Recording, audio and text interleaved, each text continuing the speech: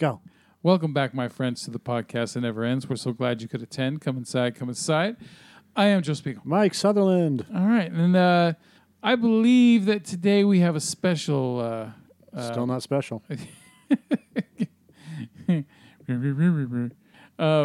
like John Goodman's character from The Big Lebowski. No, I'm not. I'm not being loud. You're being loud. I'm being perfectly calm. We have a special one because this doesn't happen to us very often, but every once in a while we get a request from somebody. This is like the third time it's happened. I know. Dude, 6 fucking years. It doesn't happen very often. Okay, 5 years, but okay.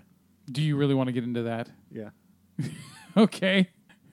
We can do them. Oh, I'm sorry. When we hit December 20th, then it'll be 6 years. January 1st is 6 years. 6 years and 2 weeks. Anyway. God, it's like Republicans and Democrats or something. No, it's you have no fucking clue about business, so that's why I don't want to argue about it. So move forward. All right.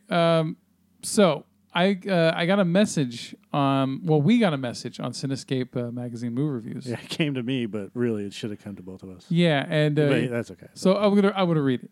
So this came from a Mr. Josh Follin. Forgive me if I did not pronounce that correctly. Follin. Josh Follin, like Jimmy Fallon. It starts, hey, Mike, and pretty much fuck Joe because he didn't mention Joe. But, Joe. That's okay. I'm still here. I'll make myself known. Hey, Mike, fuck you, Joe. Hey, Mike, I have a new film, a dark comedy feature titled Love is Dead. I directed, edited, produced, and acted in. That is being released digitally on Thanksgiving, and would love if you would consider giving it a look and perhaps reviewing/chatting about it on the podcast. It's an adaptation of Irish playwright Shawnee, pronounce it Shawnee? Yeah. Shawnee Sugru's stage work by the same name, our second collaboration together. The first being a dark thriller called Catch-22, based on the unwritten story of Shawnee Sugru. By Shawnee Sugru. Oh my God damn it. That was released earlier this year. Yeah, I wouldn't have said anything, but it's not of Shawnee, it's by Shawnee. All right, and then it just has the details about information description of that, and then let me know if you have any interest. Thanks, Josh. Right. So, Love is Dead is a traditional family sitcom exploring all the traditional network television tropes: chauvinism, sexism, adultery, rape, murder, love, etc. Cast includes Alice Kremmelberg, who is in Orange Is the New Black, Lolita Foster, who is also in Orange Is the New Black, and Al Thompson, The Royal Tenenbaums, A Walk to Remember, Love Don't Cost a Thing, plus many, many others, including Josh himself. Love is Dead is an in-your-face comedy that is much needed in a world filled with light-hearted comedy. Cleveland International Film Festival. Let me know if you have any interest. Well, yes. I said, hell yes. I replied, we love it when someone trusts us enough to have us, critique their film. Yeah. And this is something that we're going to want to do more and more of because I believe that this is an art form that does not get enough recognition. The independent filmmaker. It's a completely untapped market, and we're not talking like indie films like Everybody Wants Some or Dazed and Confused. Miramax shit. No, who directed those films? Richard Linklater. Thank you. Even though Linklater is, a true independent, but we're not talking about movie studio independent movies. Yeah. Or independent movies that get picked up by movie studios. Yeah, like this isn't Clerks. Focus Features. Yeah, or, if Clerks never got picked up by an indie, by a studio, it would be a truly independent film, right? Yeah. So, we're doing this. We did... We love movies. Yes. We make movies, sorry. We make movies. Which is done locally. And then, of course... By Matt and Gang and... Ross Monroe. Who... we still have to do Brewster McGee. We haven't done Brewster McGee yet. I've been you know what? I mean, part of me has been saving that one for reasons, and since it's only been a goddamn year, but I want to watch it with you. That's why I haven't watched my copy. Yeah, but I've been saving it. It's one of those movies that they gave it to us. Yeah, we didn't ask for. Well, I mean, she's like, hey, we also have Brewster McGee. We're like, yeah, we'll be interested in watching it. And we haven't been putting it. Well, we have been putting it off, but we haven't really been quote unquote putting it off. For other reasons other than it's one of those movies that's like so special it's private. It is, and we definitely appreciate Maria for Right. sending all that to us. And this isn't a Ross Monroe, kiss ass thing,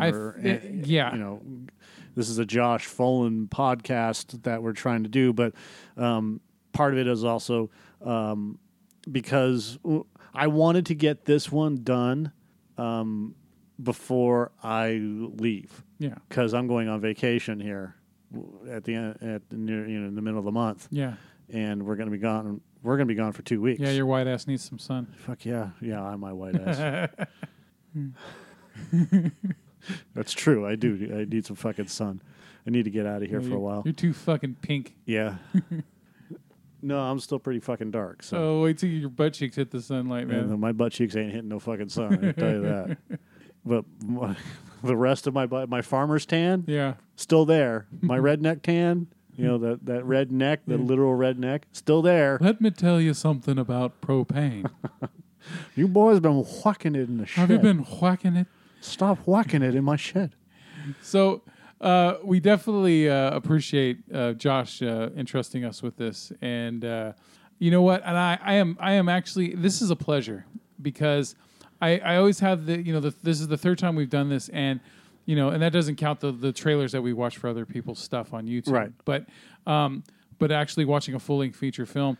I have that little reservation about, well, what if the movie sucks? And I want to be honest, but I don't want to be harsh.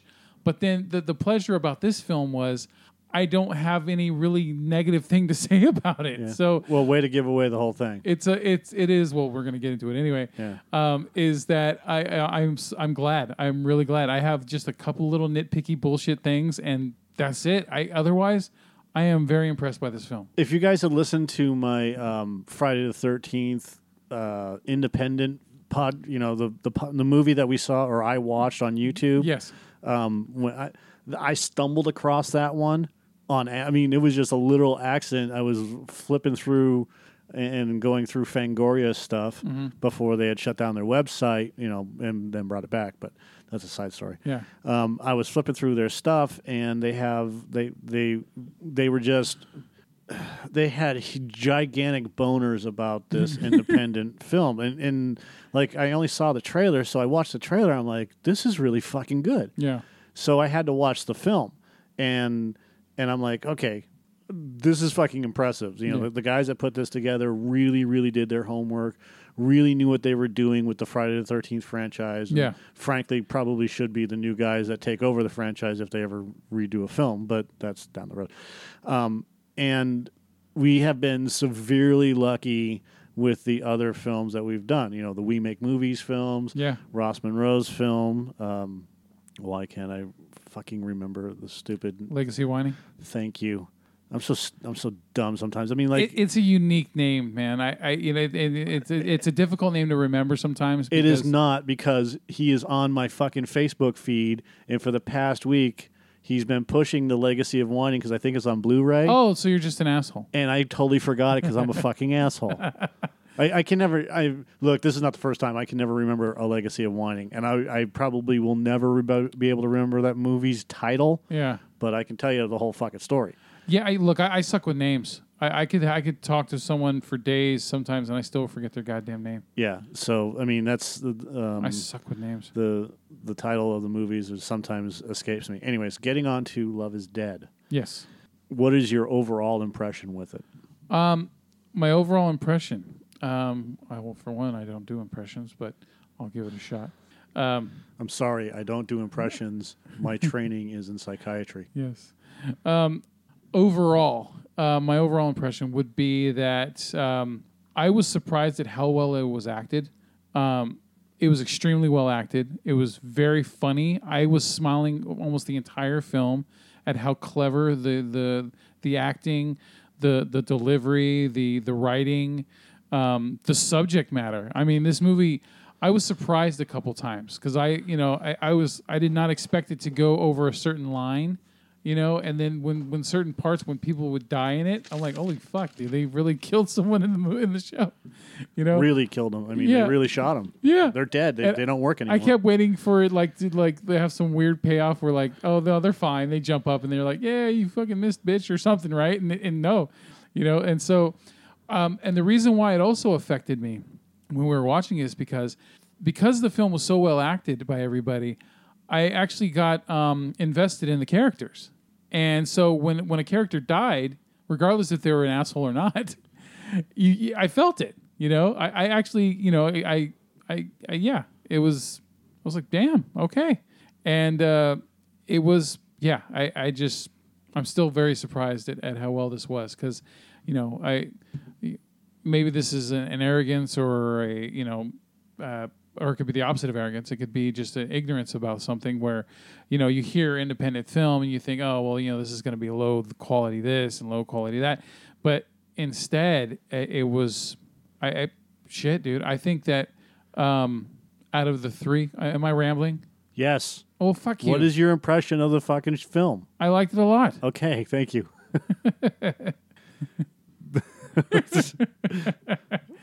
All right, I didn't want to get into a review of it yet. I wanted your overall impression anyways. Okay, Joey likes it. Okay, Joey likes it.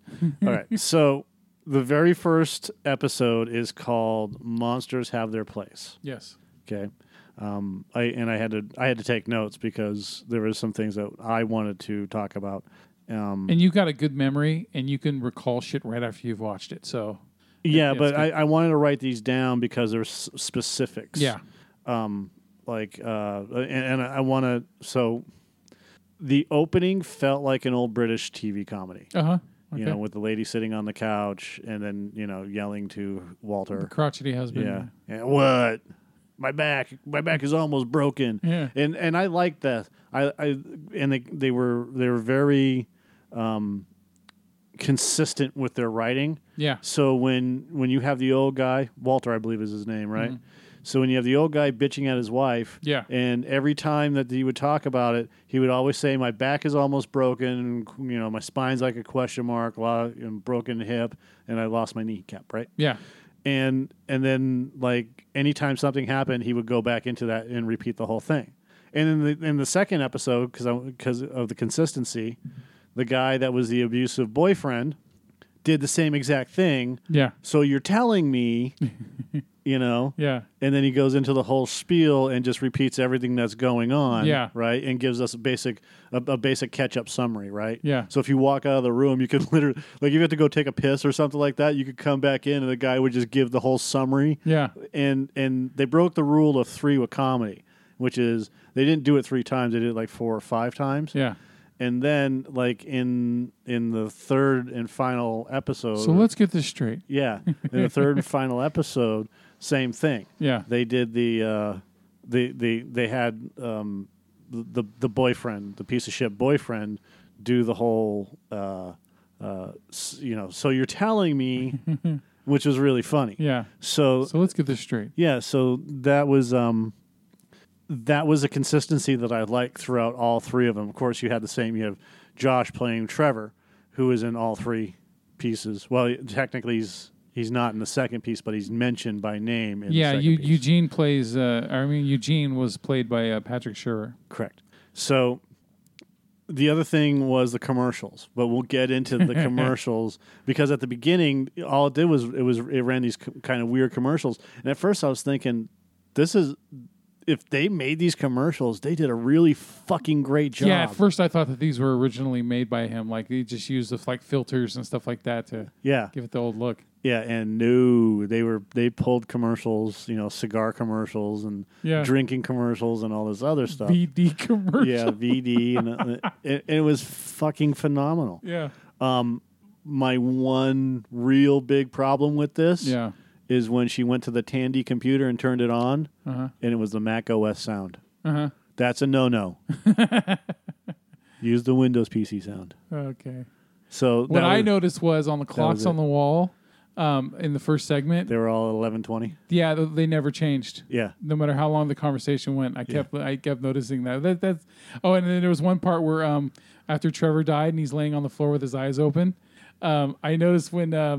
when what was her name? When Maggie, when she put the newspaper over his face, like, quit staring at me. Right. You see his eyes close when she did it, which is fine. It's like this movie isn't trying to win Oscars or anything. Yeah, so, that's a minor thing. I think all the clocks were set to somewhere 20. yeah. So it was like 11:20, and then the other one was 5:20 or 4:20. Mm-hmm. And then I don't know what in the middle. I don't even think they had a clock on the wall. Of course, it's the same set for all three pieces. Yeah. They just dressed it differently. Yeah. Which I was fine with. But okay, so to Josh, what the fuck was with the lemons on the table in the very first segment that were on the vine? Why?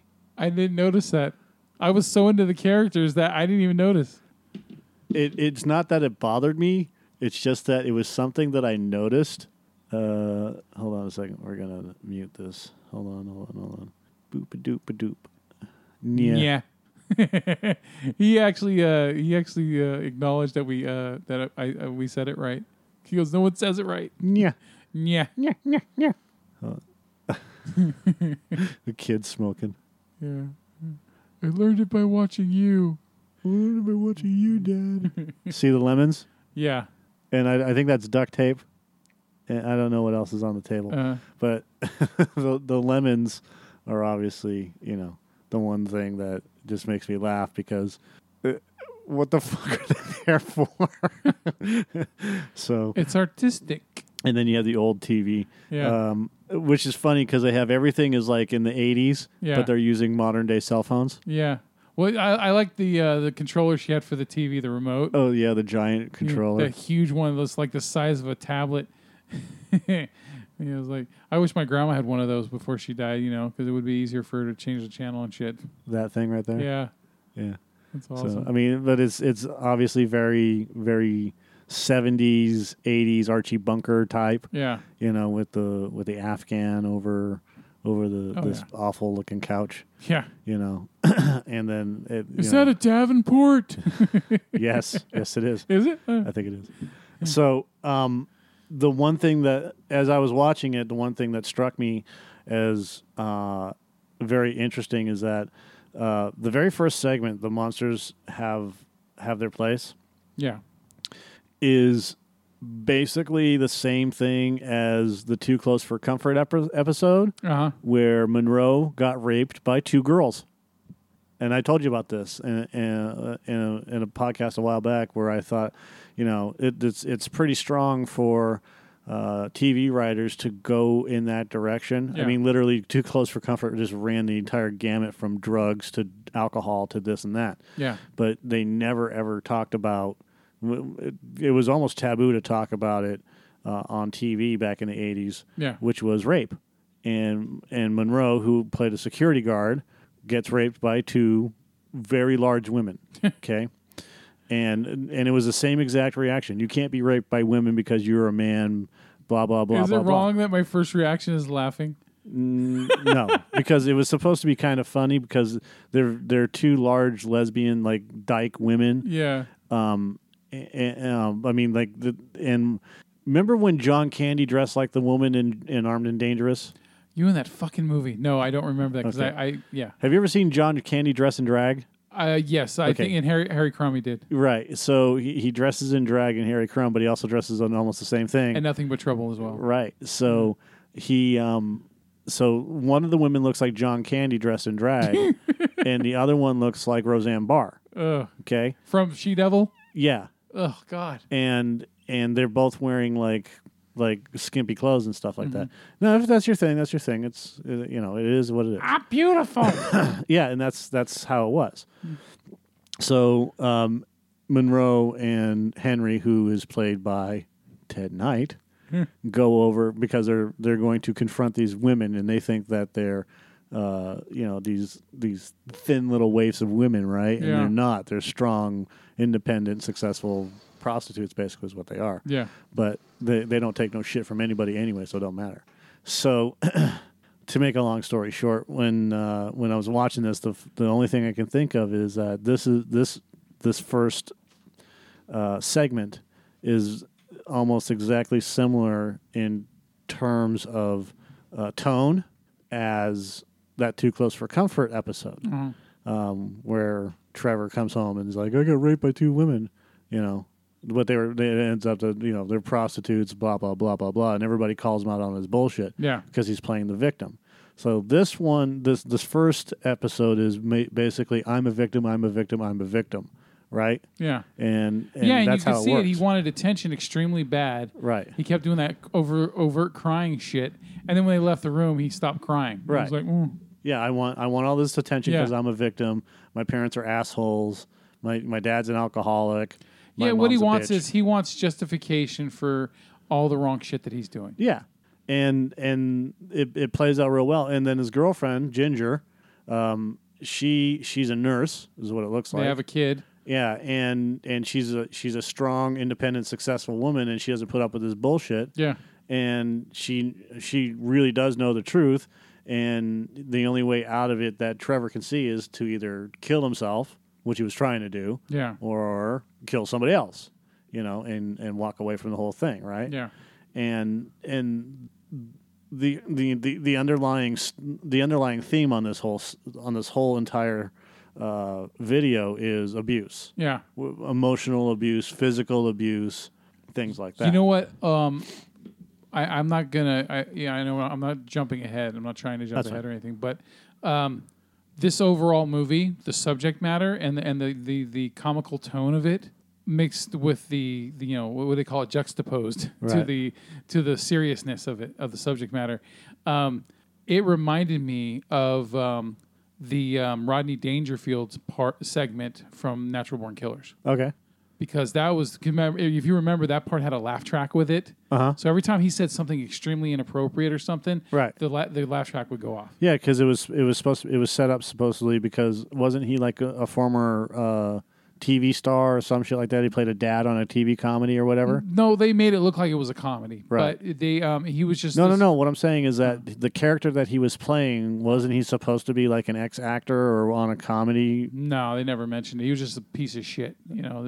He works all day and he comes home and his dinner better be on the table and his daughter better be upstairs ready to pleasure him. Right. So, much. Which is moving into the next segment is exactly that, Yeah. And we'll get into that in a minute. This one, I don't know why Josh shaved his head for the Trevor part, but I think that attitude is fucking craziness. Yeah, it really works. Because when he, every time he got emotional, his eyes got really big. So him having a bald head and those big eyebrows. Well, he's not bald. He's shaved. You know what I mean? The shaved head and then the fucking the eyebrows. It really accentuated his face. Right. And it made him look loonier. Yeah. And look, I mean, this entire first segment is so good because everything is over the top. Yeah. On purpose. Yeah. Just like a bad 80s sitcom. Mm-hmm. And everything is dingy.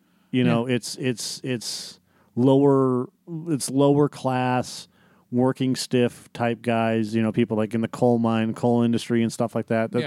Not that that's necessarily true, but when you have people that are not making, are barely just making it by, they have to live where they have to live, right? So that's what it feels like, especially in New York, when you live in these small houses, 1-bedroom apartments, and it's in the lower income bracket. Who gives a shit? But I don't know why I'm trying to PC myself. This one is set in the Bay, though, right? No, it's in New York. I thought it was in San Francisco because all the no, stuff it's they in were New talking York. about. All right, we'll get into that. Okay. So you should have turned the light on. So. A couple of things that we should mention here is, the lemons on the table, men raped by women, which is the Too Close for Comfort story. Mm-hmm. The commercials, which were fucking awesome. Yeah.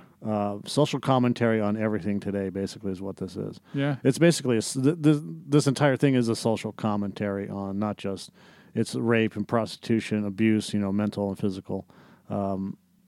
Poisonous relationships. Yeah, toxic relationships. Yeah, toxic. There's the word. But the weird stuff was like the non-reactions to dead bodies. Yeah.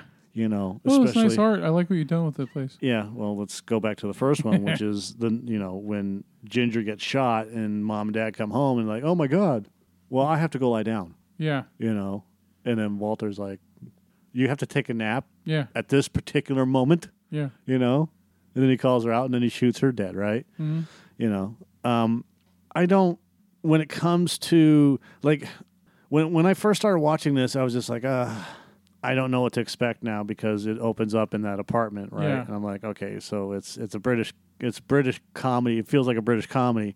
I'm like, please don't suck, you know. And it started off, as you said, you know, one of the segments that started off slowly.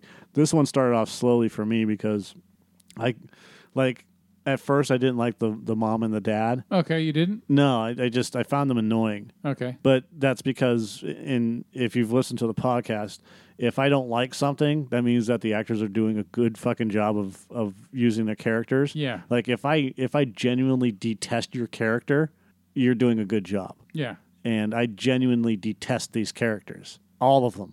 Yeah. They're all just pieces I don't think of garbage. there was a redeemable person in the bunch. No, not at all. Except maybe the 6-month-old baby. there was no 6-month-old baby. There was their baby they mentioned. They mentioned. That's what that's it my doesn't point. exist. That's my point. No, the fish. Or Frank. Yeah, the only redeemable character is Frank. I kept waiting for her to shoot Frank at the end. I kept waiting for Frank to say something. I thought she was gonna like in those silly comedy, you know, silly the silly 80s comedies. Yeah. Is like, what are you gonna do? do, do, do, do, do. You know, hey guys, what's the problem now? You know, but we'll get into that. So overall, the first segment, other than my problem with the Mac sound and what the fuck was with the lemons on the table, I liked it, and that's.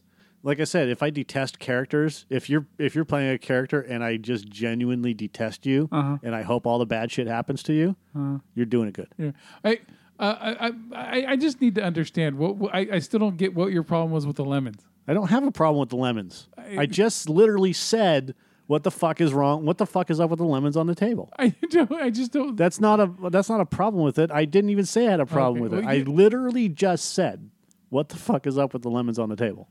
Why are there lemons on the table on the vine? Are they plastic? Were they real lemons? Why were they there? You're so weird. I am obsessed with this fucking weird fruit on your table. Oh God! And it's please, not. Josh, Look, Josh, just send us an email, please. What? Just make him understand. Why? Lemons are a man-made object. Did you know that? Sure. Did you know that lemons are a man-made object? Now that you're telling me. Lemons are a GMO fruit. Okay. They're genetically modified. Just like corn? Yeah, corn's not really genetically modified, but it used to be really small, like seed-like.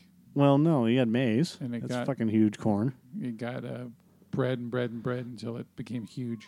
I wouldn't doubt it. Oranges and limes. Uh-huh. That's where lemons come from, I think. Okay.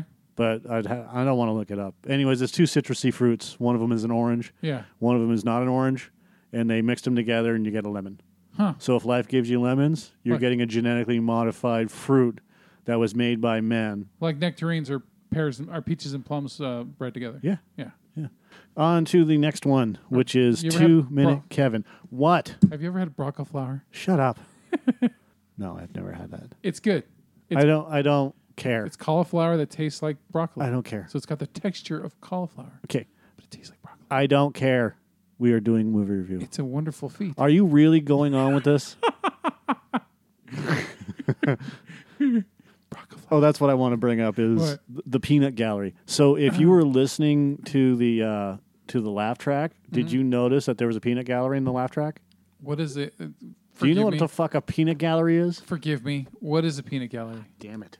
Sorry, that's not towards you. That's I have a piece of hair that keeps coming down into my glasses and won't go the fuck away. So you have no idea what a peanut gallery is? Oh, I'm about to find out, I think. You've lived 40 fucking years on this planet. Maybe I do. I just didn't know that it was called a peanut gallery. And you have no idea what a peanut gallery is. Is it where it's they're all dead people that it's just re-recorded shit that they keep playing over and over again? No, but you're close. Okay. Okay, that's the laugh track. Yeah. The peanut gallery is when you're having a conversation with somebody and there are people behind you or someone that are just kind of enabling you. Moving your mouth. No. What? They're saying stuff to either incite the conversation or piss people off or make fun of it. Uh-huh. That's the peanut gallery. Okay. not people that are just standing there running their mouths. Well, they are, but they're not. You know what I'm saying? So if you listen to the laugh track, you will hear the peanut gallery where people will say, and I didn't catch all of it. I didn't catch exactly what they were saying, but basically they were saying stuff like, do it, do it, put the gun in your mouth or whatever. Yeah. Shit like that. Yeah. I dare you type Yeah. of thing. That was running throughout all of them. Yeah. Oh, shoot that motherfucker or whatever. I don't think they said that, but that's the gist of it. So Yeah. in the laugh track, once you would hear, as the laugh track would fade, you would hear some of the peanut gallery just start saying stuff, which is the overdub, the ADR is what it's called, additional dialogue recording, which I loved. It added on to my love of this film. Yeah. Okay. So 2 Minute Kevin. Kenneth. 2 Minute Kevin. I know. It's 2 Minute Kenneth. Yeah.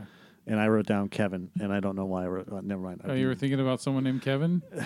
That was that's a Freudian slip.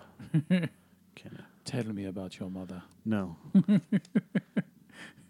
So, again, it takes place basically in the same situation in a living room. Yeah. And you have Eugene and Nancy. Nancy. First, it starts off with Nancy and who's crying hysterically and drinking. Nancy was the one that survives. Oh, right. Yeah. So I'm sorry. It was Cindy. Yeah. Yeah, so played by Cindy's, Alice Kremmelberg. She's crying hysterically. Yeah. And drinking a red wine. Pinot Noir. No, she's drinking a red wine. Okay. Pinot Noir is a white wine. Fine, you fucking aficionado. No, get it right. It's like I care, but I don't care. You don't understand because I'm not a wine person. You don't have to be a wine person to understand the difference between a Pinot and a fucking red wine. It's simple. I mean, literally, there was a glass with white wine in it next to it. It's kind of like when Heather's around and we start talking about sports, and she's like, I just don't give a shit. It's not about giving a shit. It's about noticing the details. There was literally a glass next to the bottle of Pinot with white wine in it. Okay. That's the attention to detail. Okay. That they added onto the. Not saying that you didn't. I mean, just because you didn't notice, it doesn't mean anything. Because let's face it, you probably. I don't know how good the picture was that you were watching through, because we have it set up through my laptop to a second monitor so you can watch stuff. Yeah. I don't know how good the picture was. Well, the Should've been picture pretty was. decent. I mean, the picture would look like it was how it was intended, which is to look like you're watching on videotape. Okay, so the picture wasn't that bad, but I mean, I'm talking about from my laptop to the monitor. It's fine. You're probably gonna have some image loss, but regardless. So yeah, she's crying hysterically, and which I don't know why. I don't know why she. That's it's not a failure of anything other than it's probably just the way it was written. But I don't understand why she was crying when she's going to break up with the guy. She's going to break up with him. She was already seeing this other guy, Kenneth. This is why. If you notice, there's 2 times right before she gets choked to death where she stands up, she leaps up, and she says out loud, "I'm leaving you," right? And you can see this relief flush over her face. Right. Like she finally had the balls to say it. So I think that she was still in a moment of extreme weakness when she was crying, and she didn't have the balls yet to do it. She just kept thinking she's stuck in this rut, and then finally that's what I think. But she was already going to leave him. See, this is part of the emotional ride of writing. Mm-hmm. It feels like they didn't understand this character when they started writing it, and then as the story went along, they finally grabbed onto it, and it didn't take long. Yeah. Because what you said, Nancy was the other one that was involved with this. Yeah, Nancy, which is it's played by it. She's played by. Nancy's played by Ashton Foster. Thank you. That's the feeling I got when it's called 2 Minute Kenneth, when the second segment, vignette, whatever you want to call it, I just say segment, started. It just felt like they had a rough time establishing the mood of the character. Uh-huh. Like I said, I mean, I can understand her being sad or whatever, or mopey, Yeah. but full on crying because, I mean, she'd already met this guy, Kenneth. She already had sex with him. Yeah. Now she's sitting on the couch crying. Because she's weak. But Look, okay. but that's Kind of- weak. Kind of a devil's advocate thing. And I can honestly say this as a victim of abuse, from spousal abuse, okay? I know what it's like to be in a daily hell with someone that's controlling you, and then to have moments where you plan on leaving them, and then all of a sudden you don't have the balls to do it, or you plan on doing Did you sit something- on a couch crying into wine as hard as she did? No. Okay. I didn't have time to cry. Bad writing. That's a flaw in the writing. I don't know any person that met. No. Go ahead. Yeah, no, finish. Go ahead. I don't know any person that I've ever met Mm-hmm. who would sit on their couch and cry into their wine after meeting a guy of their dreams and making sure that they are going to break up with their significant other. Have you taken into account the fact that they could be emotionally damaged? I have never met anyone like this. Okay, I've never met a Hare Krishna. That doesn't mean they don't exist. That when you're watching a movie, you're supposed to relate to characters. Yeah. Okay, your analogy of never meeting a Hare Krishna has nothing to do with relating to characters. This is not good. This is not good writing. Her sitting on a couch crying after she's met the guy that she wants to be with, Yeah. and having sex with him at least once. Yeah. And then she comes home and she's sitting there crying after someone had already been there Yeah. having wine with her. Okay, one thing you're not taking into account is this is all done to show the insanity of people. No, what I'm taking into account is that the opening scene of this Yes. is bad writing.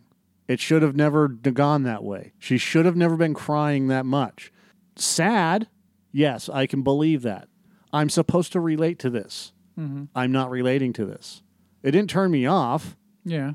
I just, it would have been different if it would have been like Trevor in the prior one where he's just screaming, for attention or whatever.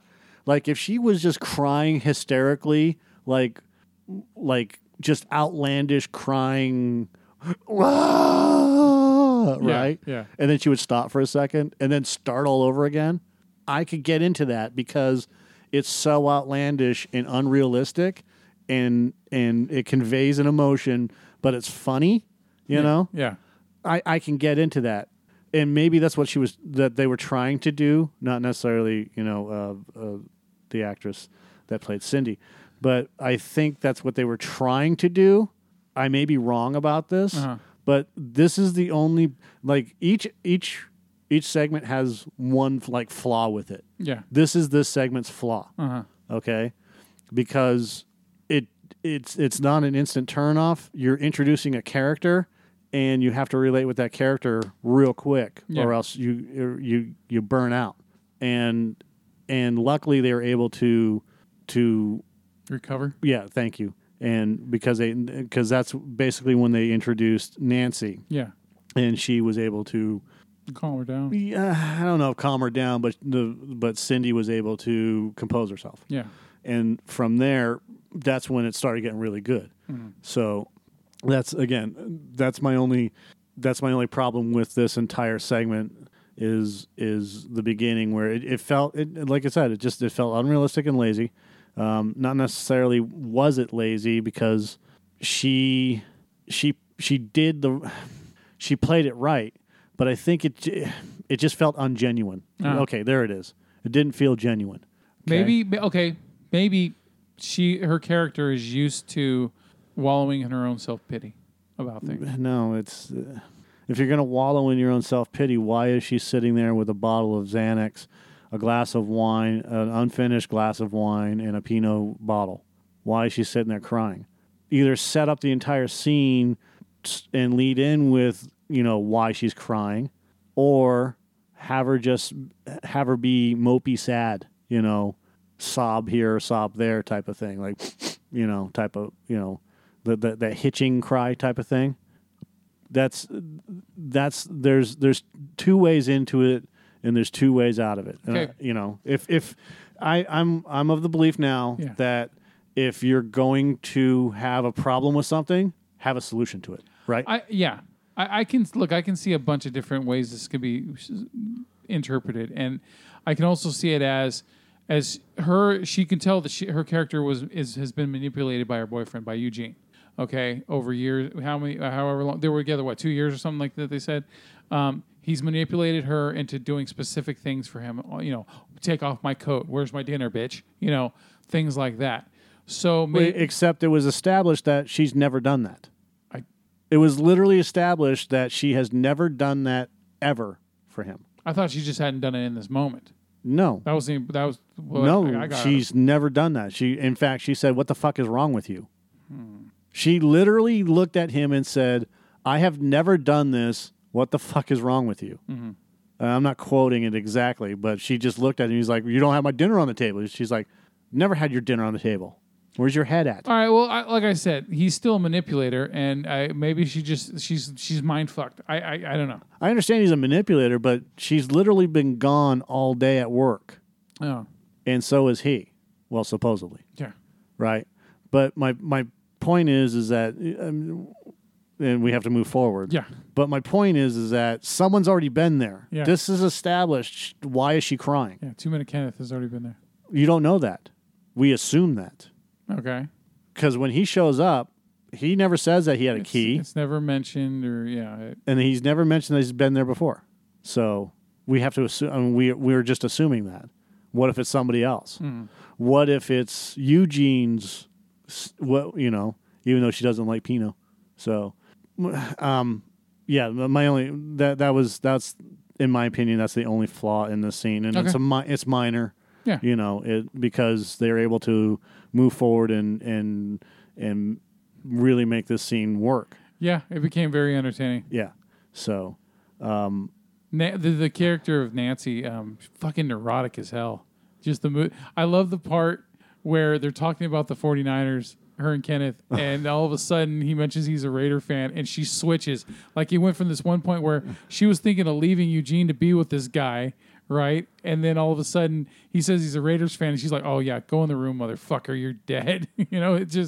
It's funny because this is what I like about this. I don't know if this was intentionally in the subtext of the writing or not, but that's how love can be, where people can turn like a switch, their feelings. Like, they can totally care about someone 1 second, and then the next second they can completely be the opposite of it, be indifferent or whatever. So I like that. I like that automatic yeah, she gets switch. all close to him, and then here it is right here. Yeah. He's like, "You're a 40." There's that face. Yep. You're a Raiders fan? Yeah, she started flirting with him and everything. I don't think so. Right there. Yeah. I'm out. Yeah. She was really good at making those off-put faces. That was Yeah. good. It was hilarious. Yeah. They all did a great job on this. I mean, Eugene is supposedly this master manipulator, which he isn't. He thinks he is. But, Yeah. And then what I want to know is how Nancy was able to down that whole bottle of Xanax and drink the Pinot. Yeah. And then she's pretending she wakes up, or she sits up and then gets up and walks out, gives him the finger and everything else. Yeah. While he's lying on the floor. Eugene's lying on the floor laughing. And and then he realizes she's gone. Yeah. That's because crazy bitches persevere. Well, it's that, and she's probably got a she's probably got a pretty fucking decent drug habit going on, so she's got a tolerance. Well, yeah, I think in the beginning credits when they was doing a little montage of all the little things that they didn't show in the movie, like them snorting coke and shit. Yeah. Yeah. I mean, she pretty much, her and her sister snorting coke together. Yeah. Yeah. And we'll get into that one. Yeah. In a little bit. This segment is about justifiable abuse. Where the guy's like, "I don't want to do it, but you made me do it," type of thing. That's more manipulation. Yeah. It's your fault that I'm doing this. Yes, everything's your fault. You made me do this, you bitch. Yeah, and then he sits there and he's arguing with her, and so let me get this straight. And then he summarizes, and we've already been through that, but he did it multiple times, And each time it just got funnier and funnier because you had to add on one extra It was thing, like right? the lady who swallowed a fly. Right. Yeah. Yeah, exactly. Yeah. I haven't heard that story in a long time. and then when, of course, he kills Cindy, Uh-huh. he does the same exact thing to Nancy. So let me get this straight, you Yeah. know? And then and the whole Kenneth thing. What the fuck? and then, Yes. And then he's beating them. It sounds like they're having sex. Yeah. It was that was funny. And he Yeah. comes out, he's wearing the goddamn rain poncho with Yeah, the the blood see-through all poncho, and he's got his pants pulled up, and he's got socks on. over. Yeah. He's just wandering around, blood on his face. Yeah, and they just casual, like, yeah, what are we going to do with the bodies? I don't know. Well, hey, I need you to take the bullet for this one. Yeah, and then the murder orgasm. That's what it was. Yeah. It's just. Oh, that was it. The murder orgasm. So when he's choking Cindy, he's really getting off on it. He's like, oh yeah, you know. And I was really hoping that the guy would have popped a cigarette after that. Yeah. And just like, oh, I needed this, you know. Because Yeah. if he would have done that, I would have fucking lost it. You know, I would have immediately just given this fucking thing a 10 out of 10 Yeah. just for that whole scene. Right now, I'm sitting at a high. I'm sitting on an 8 for this for this indie film. Yeah. Just because all of the actors work so well together. And here's the other. Have you ever seen Barefoot in the Park? No. You've never. Okay. I've heard of it, but I Neil Simon did a play called Barefoot in the Park, and it became a movie, and it's fucking phenomenal. I don't know why I watched it, but I watched it. It was Neil Simon. is Woody Allen involved with it in any way whatsoever? No. Okay. It just sounds like something Woody Allen would be involved No, with. it's Neil Simon, dude.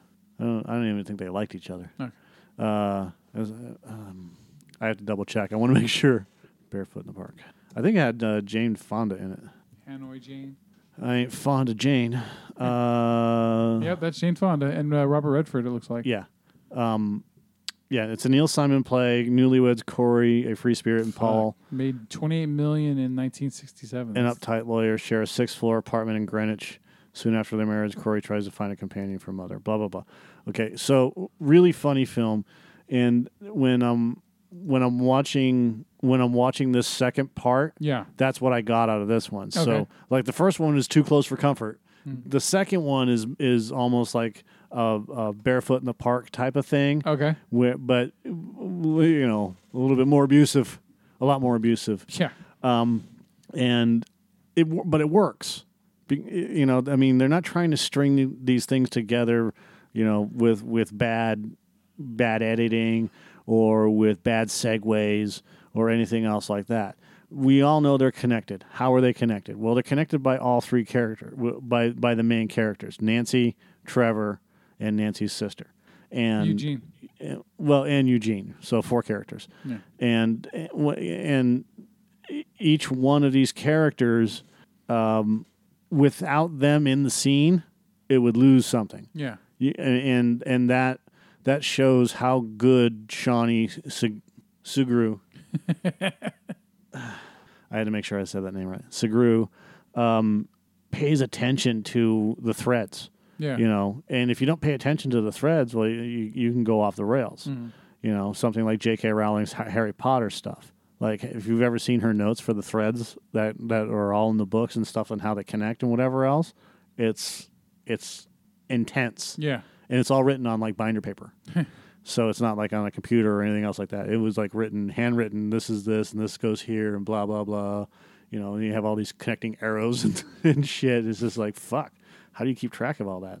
And that's what amazes me about this. So I know Shawnee has a bunch of other stuff that he's done. Yeah. And I'm going to have to go check out a lot of the other shorts that he's done. But if this is any indication of how good he is, he should be doing more professional, big budget movies. Mm-hmm. And if he, and I don't understand why him and Josh aren't doing more of this stuff. It's a tough fucking business, man. Well, it is, but look, I mean, Josh is already established, as an actor. But what I'm saying is that these guys, and I know that you have to cut your teeth and do stuff like that, but if these guys continue to do this, I mean, this is Clerks good. Mm-hmm. it's probably better than Clerks. You know, I wouldn't go that far, but I see what you're saying. I can. Clerks is good. Oh, acting quality wise, it's up there with Clerks, definitely. Yeah. Look, Clerks is The actor in Clerks, the guy that played Dante. Yeah, Brian O'Halloran, he knows he's terrible. yeah, he's not supposed to be there that day. Yeah, literally. And Kevin Smith was supposed to play that part. Yeah, But what I'm saying is that he's the weak link, and he was still good. yeah, And, you know, and Randall, the guy who plays Randall, yeah. He was great. And You he's know? the one that doesn't like acting. and he was fucking phenomenal. Uh-huh. And that's what you have in this case. You have all these actors and there are no weak link actors in here. No. There are no guys that are struggling for their lines and whatever else. No, But you can tell when they are struggling because they're like and then they go. it felt like you were watching a play by people that have done it multiple times. Yeah. Like they really, really fucking put all their effort into It this. didn't feel like they were reciting lines. Like when I'm reading something off of the page or something, it felt like that they know these characters inside and out, and they're straight up portraying them exactly how they're supposed to be. I felt that the guy that played Eugene Yeah. was kind of doing that in some cases. I think it was just to make him seem more pompous. It's possible. I don't know. I don't know if he was struggling. Because he was a major misogynistic type character who just thought his shit didn't stink. Just Yeah. walking Oh, yeah. away. When she walks out flipping him off and he doesn't even see it, that's fucking hilarious. She's like, fuck you, buddy. Wait till the cops get here. Fuck you, buddy. He's just lying on the ground laughing. Yeah. There you go. This is awesome. So, and then and then they have the Indian segue, and then Oh, yeah. and then The crying Indian, yeah. yeah, and then it breaks into. I gotta get to the Yeah, the final segment. final segment. My goldfish loves me, but I hate your guts. Yeah, VD is for everyone. That was, dude. I look. I've never seen that commercial before, but the fact that they made that whenever it was that they made that is hilarious. 60s or 70s, I'm assuming that the commercial came from. Vicious. Fucking victim. Go. Ready? I don't know what the lights mean, but you might be right. Is for everybody, not just for the few. Anyone can share VD with someone nice as you. VD is for everybody, darling. Have no doubt that anyone can get VD. That's what it's all about.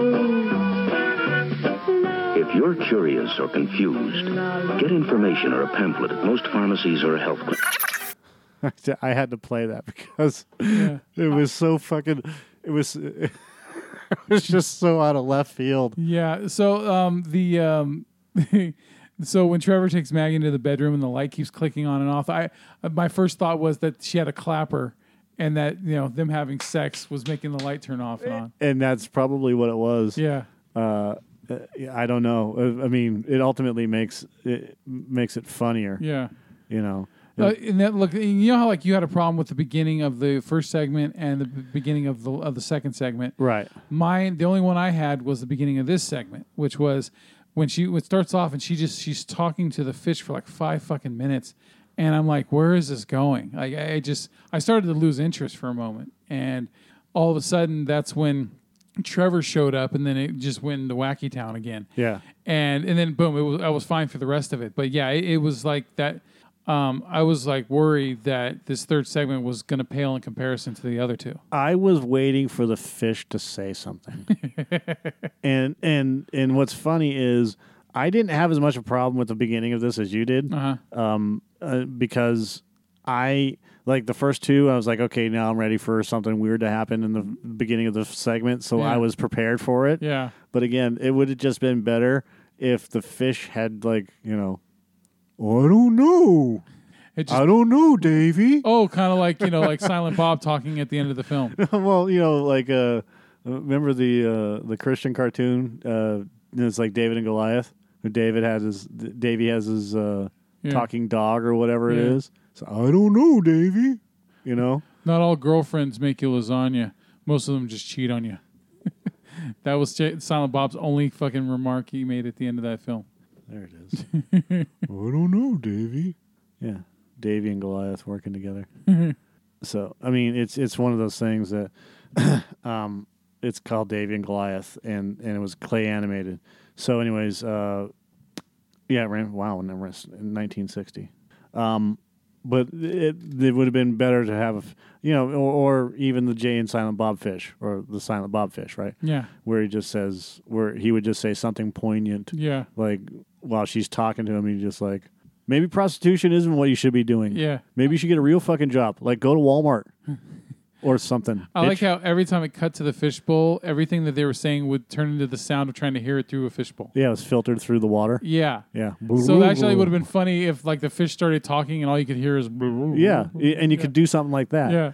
And, I think, this one I think is also the strongest of all of them when it comes to, Well, fuck, the subject matter got darker than the other ones. that's man. what, yeah. Holy shit! When the dad came in, Well, how about this part right here where he comes up and touches her? yeah, that was creepy. And, okay, look, you have to be a fucking master at your craft Yeah.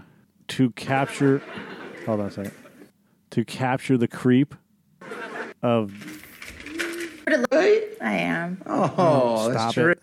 He's just kneeling down and he walks right over to her and gives her a boop on the shoulder, but it was like just a weird, I wanted to show you that you were protected. what is this? Oh, that's an art project. I'm going to walk closer to you because... And then, yeah, the guy who played her father, I mean, he did a killer job too, playing this self-justifying fucking religious zealot. Who beats his wife and Beats his fucks his wife. daughters. Yeah. I mean, what a fucking piece of shit, right? Yeah, well, this is also the strength of the writing of this entire thing. Yeah. Miles O'Connor played the dad. Played Daddy. Yeah, when you have strong writing like this, you can't fail. Yeah. Because especially if the director is on your side, is on your team, and you guys are doing everything you can to make this, it's independent, so it's not obviously going to be fucking films grade A film stock, and I don't care if it is or not. If you have a good solid story, and 99% of it is great, with the acting, with what you're trying to convey, Yeah. and the message you're trying to give. Even if there's no message, you're just having fun, right? Yeah. If you have a strong story, Thor Ragnarok, Yeah. strong story, Yeah. Get Out, Yeah. right? So when you have stories like that, and you have a director that believes in the story, you're going to have the outcome is going to be good, genuinely. Or generally, Yeah. you could have a strong story and it just something fucks up along the way. Even Widows had a pretty strong story, but that twist at the end with Liam Neeson, Yeah. meh. But they did a good job with it. Yeah, I mean they didn't fuck up the twist, but Yeah. it was predictable. Yeah. It was artistically predictable. Right. So in this one, the subject matter is really fucking dark. Yeah. Played against an 80s television sitcom, Yeah. single camera comedy, and it's It was like a raunchier Mama's House, like a raunchy version of Mama's House. Did you ever watch Mama's House very much? I don't know. I don't know if you watched it a lot or not. Mama's House or Mama's Family. Mama's Family, my bad. I can see where you're going with that. Okay, yeah, but with few exceptions, yeah, I can see where you're going with that. Mama's Family had a line and they never went past it. This would be like Mama's Family, where there's no limit. In a sense, Yeah. I mean, if this were just Trevor's house, and they all came over to Trevor's house. Yeah. But I can see where you're going with it. This is more like, Three's Company, Mama's Family, anything else like that. In terms of the single camera comedy style. But fuck, man. I mean, like, Dad's a how on point can you get with today? With what's going on in society today. Yeah. With having Dad as a priest, other than oh well, maybe he had a couple of sons. Like, what if she also had brothers? Oh, Dad touched us, my brothers, me, my sister. Well, but they fucking just right on point with this shit. Yeah. Dad's a priest, touching the girls, beating his wife. Yeah, and then he hides behind the word of God to get away with all the things that he does and lives guilt-free because of it. Quoting scripture. Yeah. By the hand of God. I'm going to interpret the way I want to fit my own desires. Yes. Yeah. Because I'm right and justified in doing what I do. By the hand of God. So saith the psalm. Yeah. Yeah. So, that's a very good character, man. And for an actor to portray someone like that fucking creepy, balls to the wall out, propers to him, just like when, say like when Kevin Bacon played a convicted, pedophile in The Woodsman or Brian Cox in the movie Long Island Expressway. Oh, dude, Brian Cox is just Yeah, amazing. It just when you or oh my God, the new Freddy Krueger. I know his name. I know his fucking Jackie Earle Haley. Yeah, when he played the pedophile in Little Monsters or Little Children. I'm sorry. Yep. The Child 44 stuff. Yeah, I mean that's so. To be an actor to be able to do that because of the stigma that you could get. Yeah. I don't think you're gonna get a stigma, but I mean you could be definitely typecast. Yeah, but I mean just to be able to do that, that's shit. Good acting. Yeah. And then you have the return of Trevor. Yeah. And Eugene is also in this one. So basically you have this connects all three of these segments or the other two segments with the third one. And then you finally figure out that Nancy has a sister. Yeah. And that I kind of put two and two together because when he started mentioning your sister Nancy, I'm like, well, there's only one. There's a Nancy in the movie, and there's not a lot of characters, so I'm going to assume that maybe they are. Yeah, and that's the thing is I wasn't really paying attention to like a lot of the names. I was just watching it. And like, okay.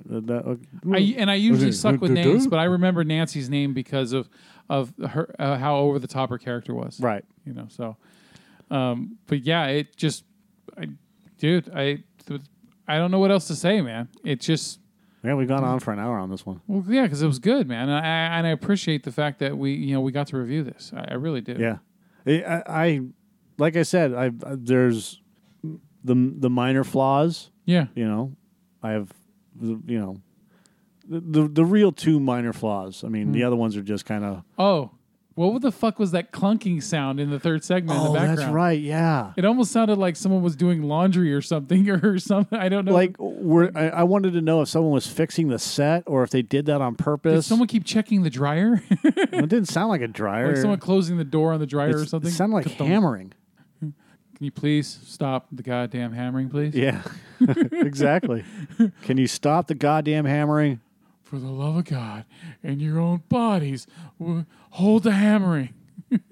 But it sounded like someone was like knocking something or dropping something on the floor, and I don't know if that was supposed to be Nancy doing that stuff in the background. Yeah, like because she comes into the room, and then she talks to her sister and then crawls out of the room like into another apartment or whatever. I don't know where the fuck I gotta go to sleep. Yeah, but that.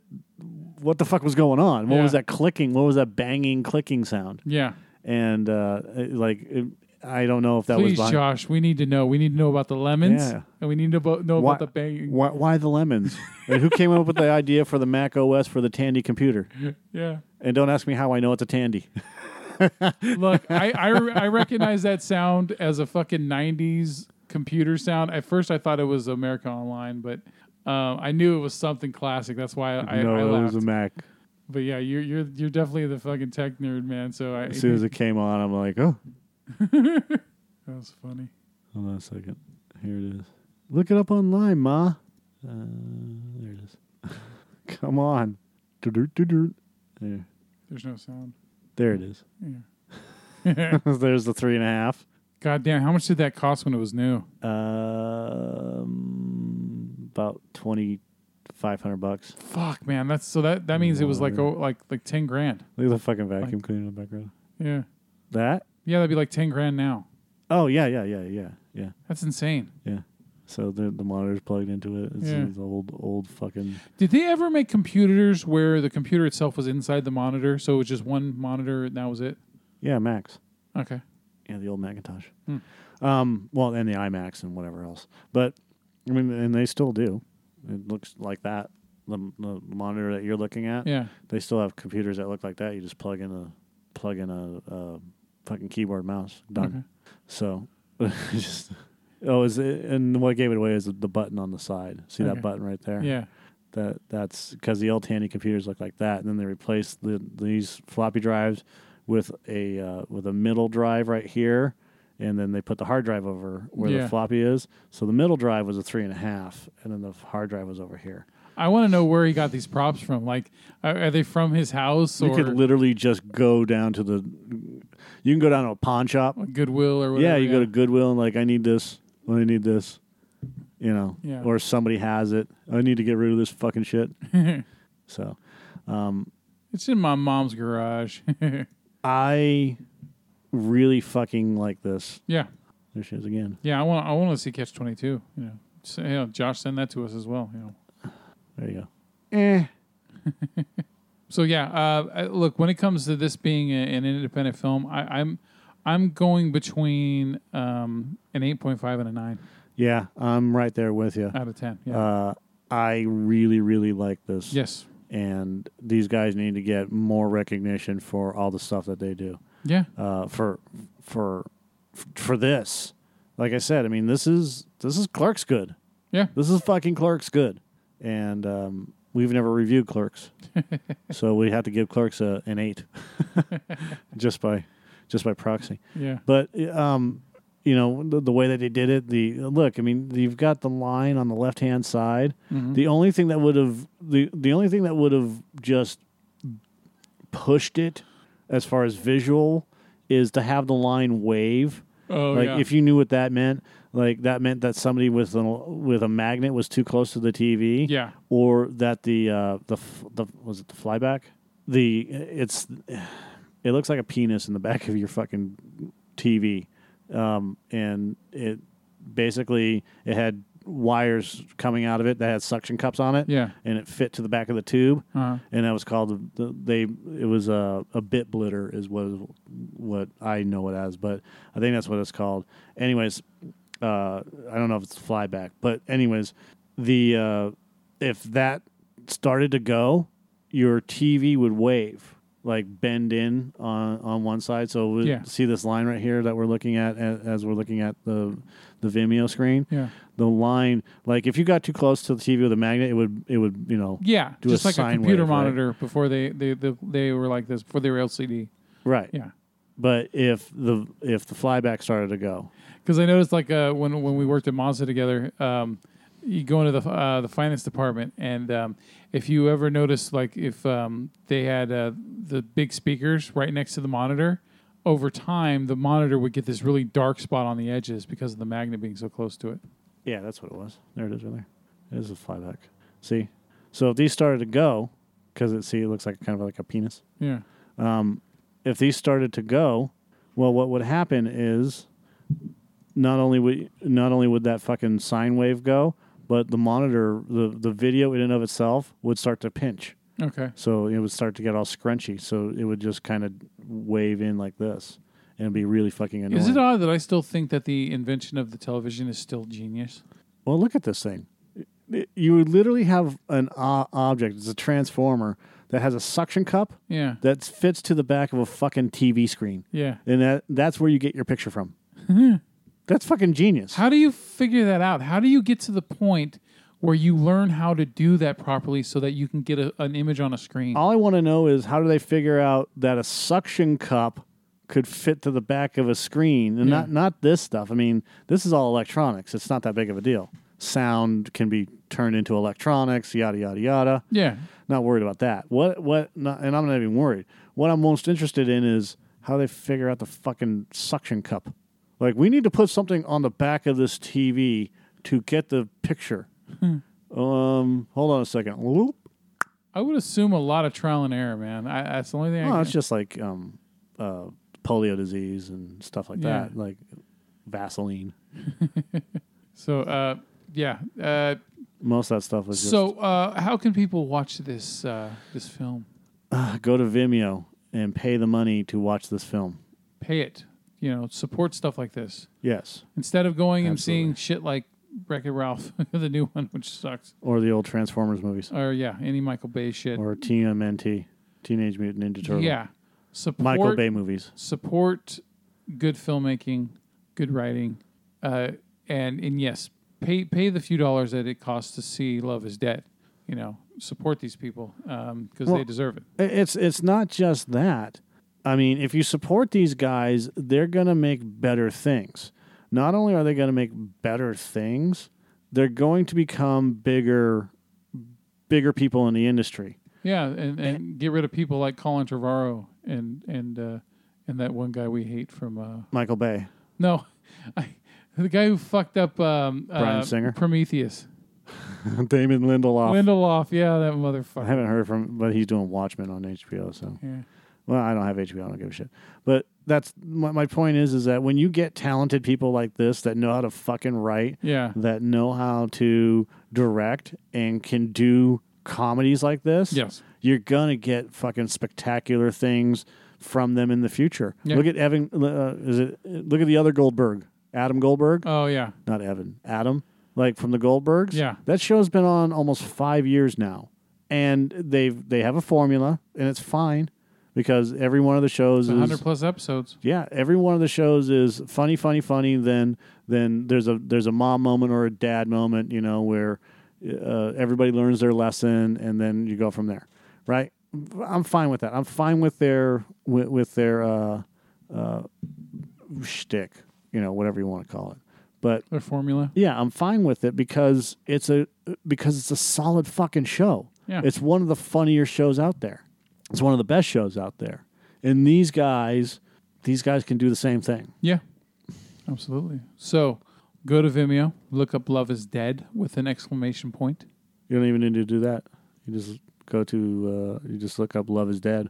Well, there's other things that have been made that are called Love Is Dead. There's Yeah, like a but film from 2016. There's nothing going to be on there from Vimeo. Shall we check? Just in case. I mean, Let's do this. Vimeo.com. Search Love Is Dead. Go! See, so now we got to look up something else. Hold on a second. NYEH. Yeah. Yeah. Weird. You would think that you would, entertainment. Yeah, there we go. There we go. So if you look up NYEH, entertainment, 2 Minute Kenneth. you'll find 2 Minute Kenneth, Shitty roommate. Shitty Roommates with Adolf Hitler. I want to watch that too. That's another one. All God's Creatures, Bad Apples. I think it's because you have to pay to see Love Is Dead. Maybe that's why it's not on there. It's possible, but why don't you just go to nyehentertainment.com. Yeah, if you go to NYEH Entertainment, which is probably New York Entertainment Headquarters or some shit like that. But if you go there, you'll be able to find Love Is Dead, and it'll take you to a direct link where it's Vimeo on demand, Amazon, and ready? We're going to watch the trailer for Catch-22. There we go.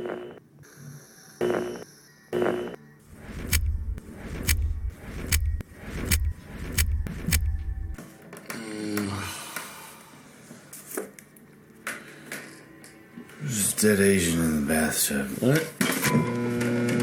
This chick is definitely dead, man! Who the f*** is that? Stripper, man! Everybody shut the f*** up! We gotta call cops, dude. We gotta call cops, and we gotta call them right Nobody is calling anybody. Nobody is going anywhere. Nobody is rolling the dice on anything until we find out what the f*** is happening in there.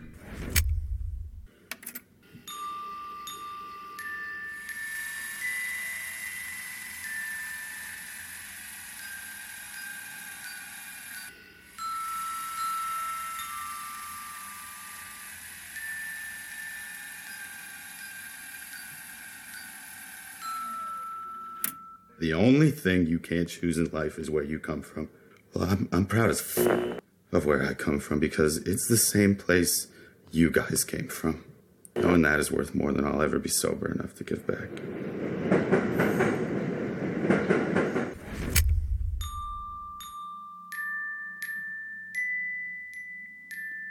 Wasn't Twinkle Twinkle Little Star what was playing on the snow globe Yes. in Love Is Dead? I think so. Okay. I just wanted to make sure. I have to say that this is very similar to Very Bad Things as well, but it seems to be a little bit more serious. You know what? Maybe Nya can be the next A24. Yeah, that'd be great. So yeah, Except an A24 is a production company. Well, you know what I mean. No, I don't. I don't know. I don't know what the fuck I'm talking about. No, I don't know. All right. I don't know what you mean. What I'm saying is, thank you, Josh. Yes. Thank you, Shawnee. Ah, look at this. Whoop. Boo! Yeah, we got the. Hey, I'm on your site, guys. We are on your site. Yeah. NYEH is listening to Cinescape Magazine movie reviews. The Cinescape Magazine movie reviews podcast guys kicking the tires on Love Is Dead. We love the movie. Yes. Thank you. We want to see more of your stuff. We're not asking you to give us free shit or whatever else, but it would be nice. But give us free shit. But give us free shit. I wear a 4 extra large, 4XL T-shirt if you want to send some merch. Yeah.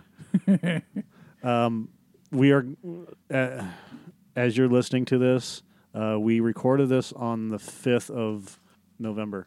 No, I'm just kidding. It's the 5th of December. Yes. And I just have to say, very good job, man. Awesome job. Yes. And fuck, I don't care. Golf clap. More than golf clap. Round of applause. And keep up the good work. Yes, and and if there's anything, any updates or anything you want us to mention, we can definitely do that. Yeah. Trailers, whatever else.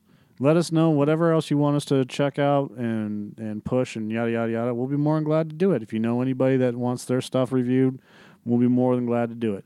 We're honest. We're not a kiss-ass bunch of fucking, dimwits that are just out for, pushing our name out there or whatever else like that. Yeah, I mean, if you have like weird-ass fucking props like lemons on vines, dude, we're going to call you out on it.